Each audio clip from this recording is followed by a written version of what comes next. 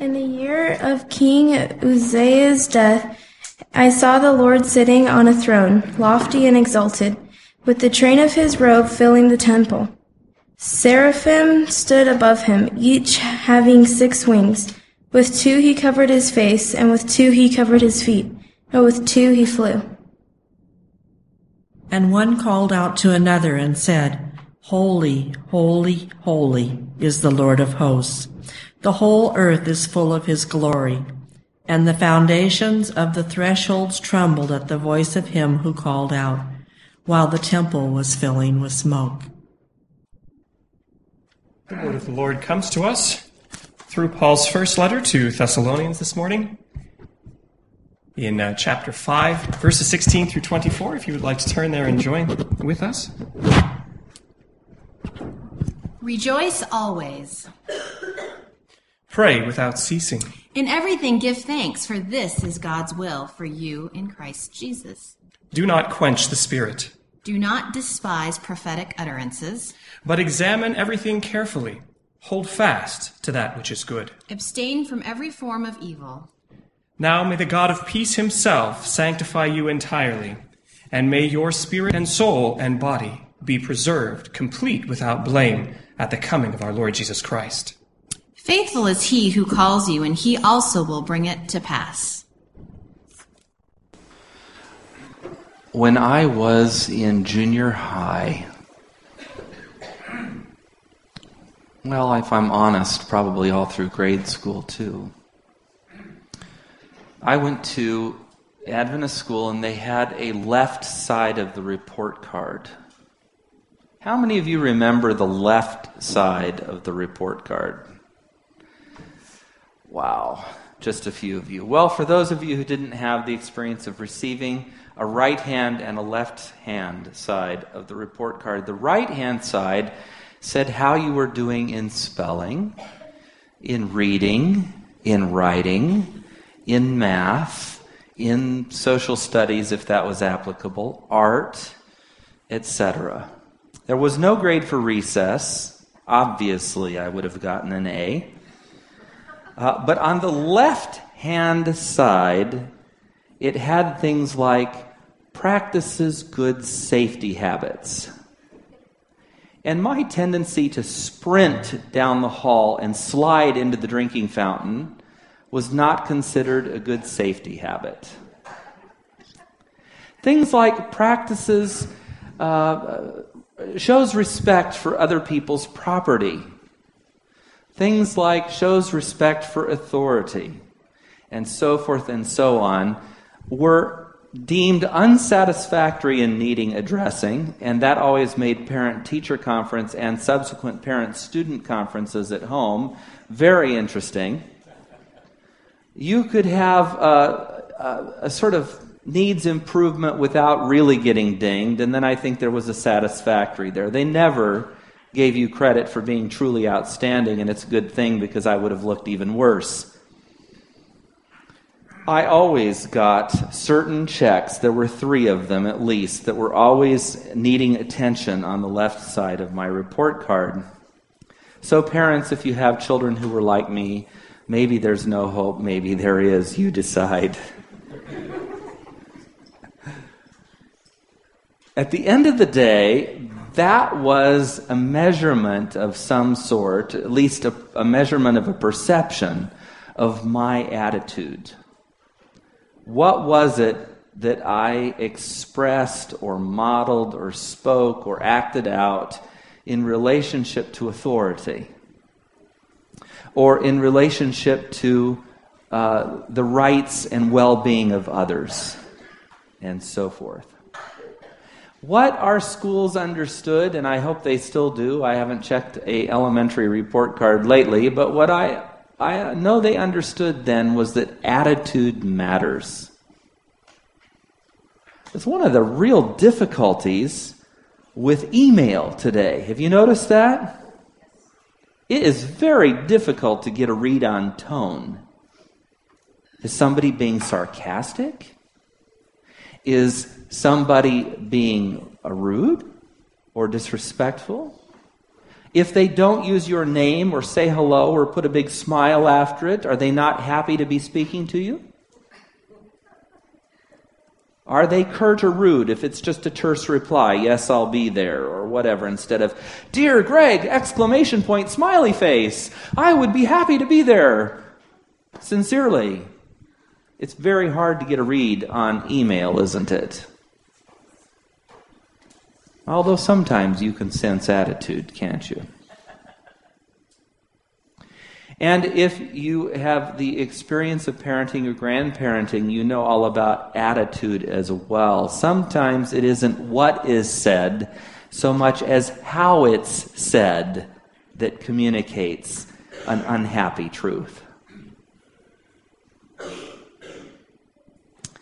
I think we know that when we're pulled over by a police officer, attitude matters.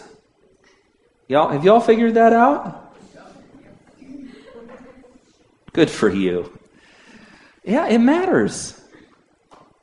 And it doesn't always have to be necessarily what you would think. It doesn't always have to be a super formal, cordial, respectful, super polite stance. Sometimes a sort of penitent, my bad, kind of casual attitude can serve just as well, can't it? Just depends on the officer and the crime. Attitude matters in an IRS audit. If you believe that you are above it all, I imagine that IRS agent will work all the harder to prove that you're not. Attitude matters when you need to ask for something. When it's finally your turn, unfortunately or fortunately, to cash in a favor or to seek one in the first place from somebody. Attitude matters, doesn't it? Yes, no? So I'm not telling you anything you don't know. But what I am going to tell you today is not that complicated. It is important. We often forget that attitude in worship matters also. We often forget. See, the truth is that Jesus loves me when I'm good, when I'm bad, and always. The truth is that God accepts me as I am. That's our theological base. And so we think that maybe attitude doesn't matter as we come to Him in worship. He does, after all, accept us and take us where we are. But I think that we're missing something there. I'm not going to cite chapter and verse, but you know that when Israel was encamped in the desert and God made an appointment with them, they took 3 days generally to get their act together. They cleaned the encampment. They cleaned their tents. They washed their clothes, and they went through other ceremonial pieces of individual cleansing in preparation for the special word or presence of the Lord. So holy was God to them that was required. Attitude mattered. And people prepared their hearts and their minds to receive and to hear, to be in the presence of and to witness. And despite those preparations, it was a terrifying time. We have forgotten the fear of the Lord. Oh, no.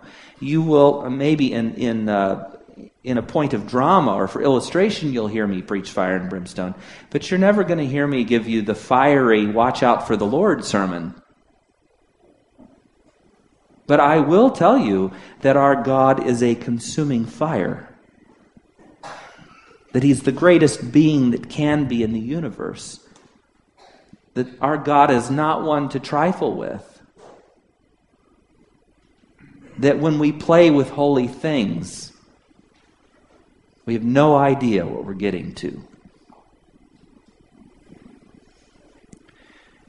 That he calls us by name and welcomes us into his presence is a fact of grace. An act of grace. But we have a work to do. Think about all of the psalms and all of the songs we sing. Come into his presence with what? Thanksgiving. Joyful hearts.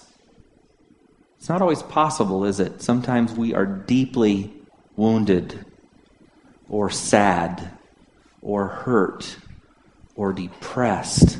Sometimes we are beside ourselves for one reason or another. Are we still welcome in his presence? Yes.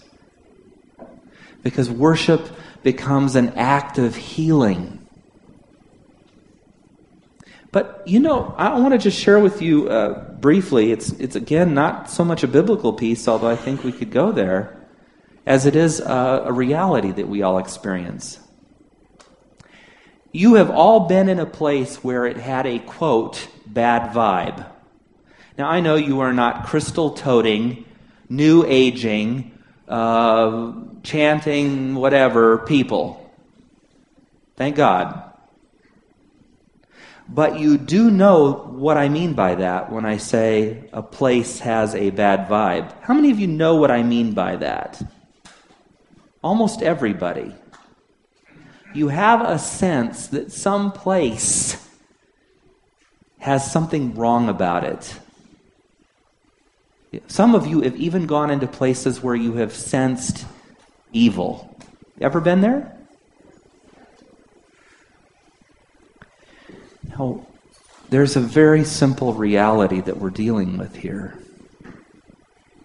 Chances are very good that if a place has a bad vibe or you sense evil there, that there's a reason.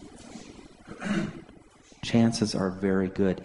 Do you know that this is so common that even in real estate, we can check in with Barbara Huerta, she'll know, but even in real estate, you have to disclose if somebody has died in a particular place. And if you don't do so, it could void a contract. She's nodding back there. People don't want to live in houses where terrible things have happened. A house where a murder has happened is very hard to sell. Maybe we're a bit too superstitious, or maybe something else. But on the other hand, maybe we can sense that something evil lingers in a place. Now, I don't want to spend too much time on that, because you have also gone into places where you just sort of felt lighter, haven't you? Haven't you gone someplace where it just this is good. And you may not have expressed it that way, but at some level you were aware that something good was there. Have you ever had that experience? That's how church needs to be. As a pastor, I've gone to churches and said, "Oh, I don't think I could be here." It's a place where people aren't connected. It's a place where elders have gone to fisticuffs over doctrinal issues in Sabbath school. It's a place where a spirit of generosity is lacking. It's a place where God hasn't been worshipped in spirit and truth. And I've gone to other sanctuaries or churches and I've said, this is nice. What you bring here matters. If you come angry, I believe God will meet you at the door and work with you to transform you. But your anger affects what is happening in this place. When you come preoccupied, and unfocused and unwilling to give up the clutter of your life and burden Christ with it for the moment and spend this time and focus on Him, you create a spirit of distraction. When you come anxious and penny pinching and sure that God is not going to provide in your life, and you have a 1 and another 1 and a 5 and a 10 and a 20 and 2 or 3 20s and a 50 and 100 in your wallet, and the 1 is the one you leave here, and you exit with the rest. Well, you might have left a check. You know your story. You have created a spirit of want and need. And that does not encourage giving and the graces that come with sharing. When you come, and it has been a fight for your whole family the whole way, and we are guilty. My wife and son and I, we have had our challenges. The Lord really works hard to save and protect us, but the devil works equally hard to disrupt pastors' lives on Sabbath morning. I have more bad stuff happen on Sabbath morning than it feels like on any other morning of the week. Because the devil knows if I walk in here angry or distracted or broken in relationship, my ministry to you will be affected.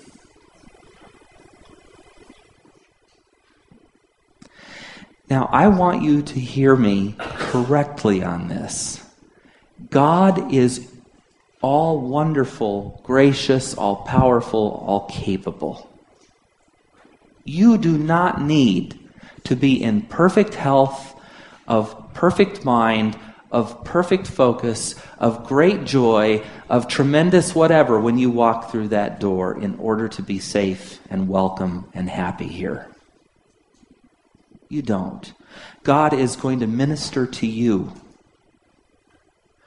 But having said that, what you bring into this place changes it.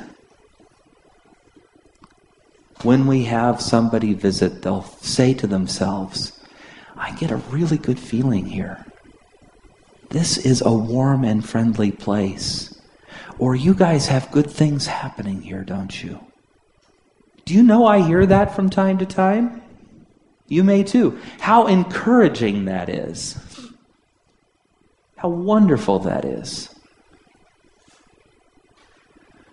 Worship is our focus collectively on the God who is Lord of all, who gifts us with every good gift, who provides for our needs collectively and individually. It's about honoring the God who saves and saves us totally and completely. About the God whose grace and forgiveness we celebrate. Our worship is about His goodness and His gifts. His creative, sustaining, redemptive, and recreative powers. It's about other. As I've said in my notes and said last week, our worship is about reordering the universe.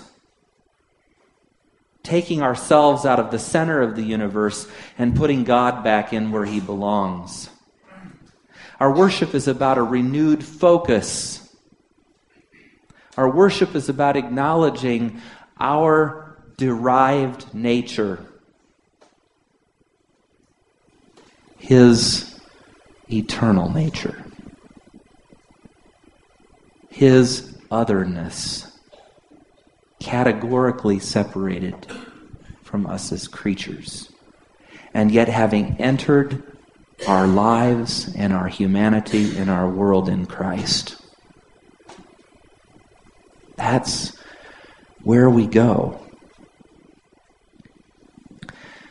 And so with that simple thought, I'm going to leave you this week. What you bring to this place will affect the blessing that you receive, that others receive, the feeling of the space in which we worship, and the energy with which we collectively can sense the Spirit of God at work. I want you to listen one more time to just a few words of the psalm that we read as a call to worship, Psalm 95.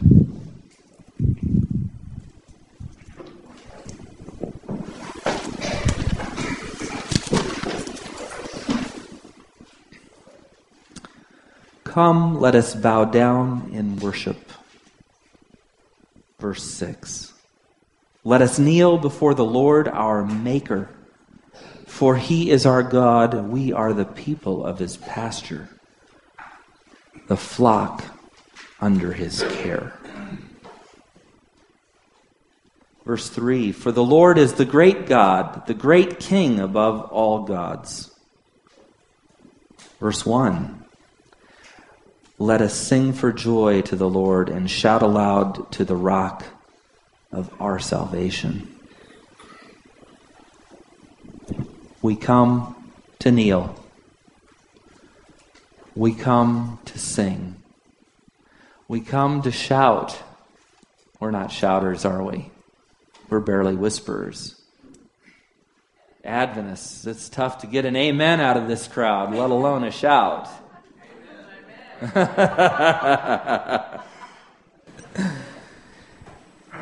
But He hears you.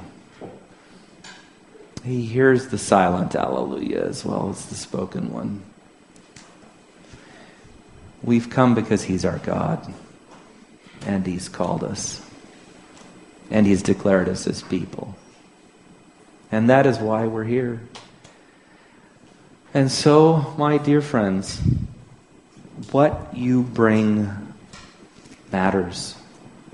And as you prepare for worship next week, start Friday.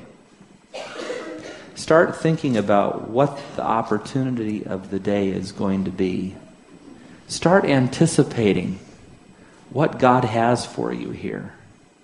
Start asking yourself, what would it take to be here at 11? If you're really brave, ask yourself what it would take to be here at 9:30 or 9:40.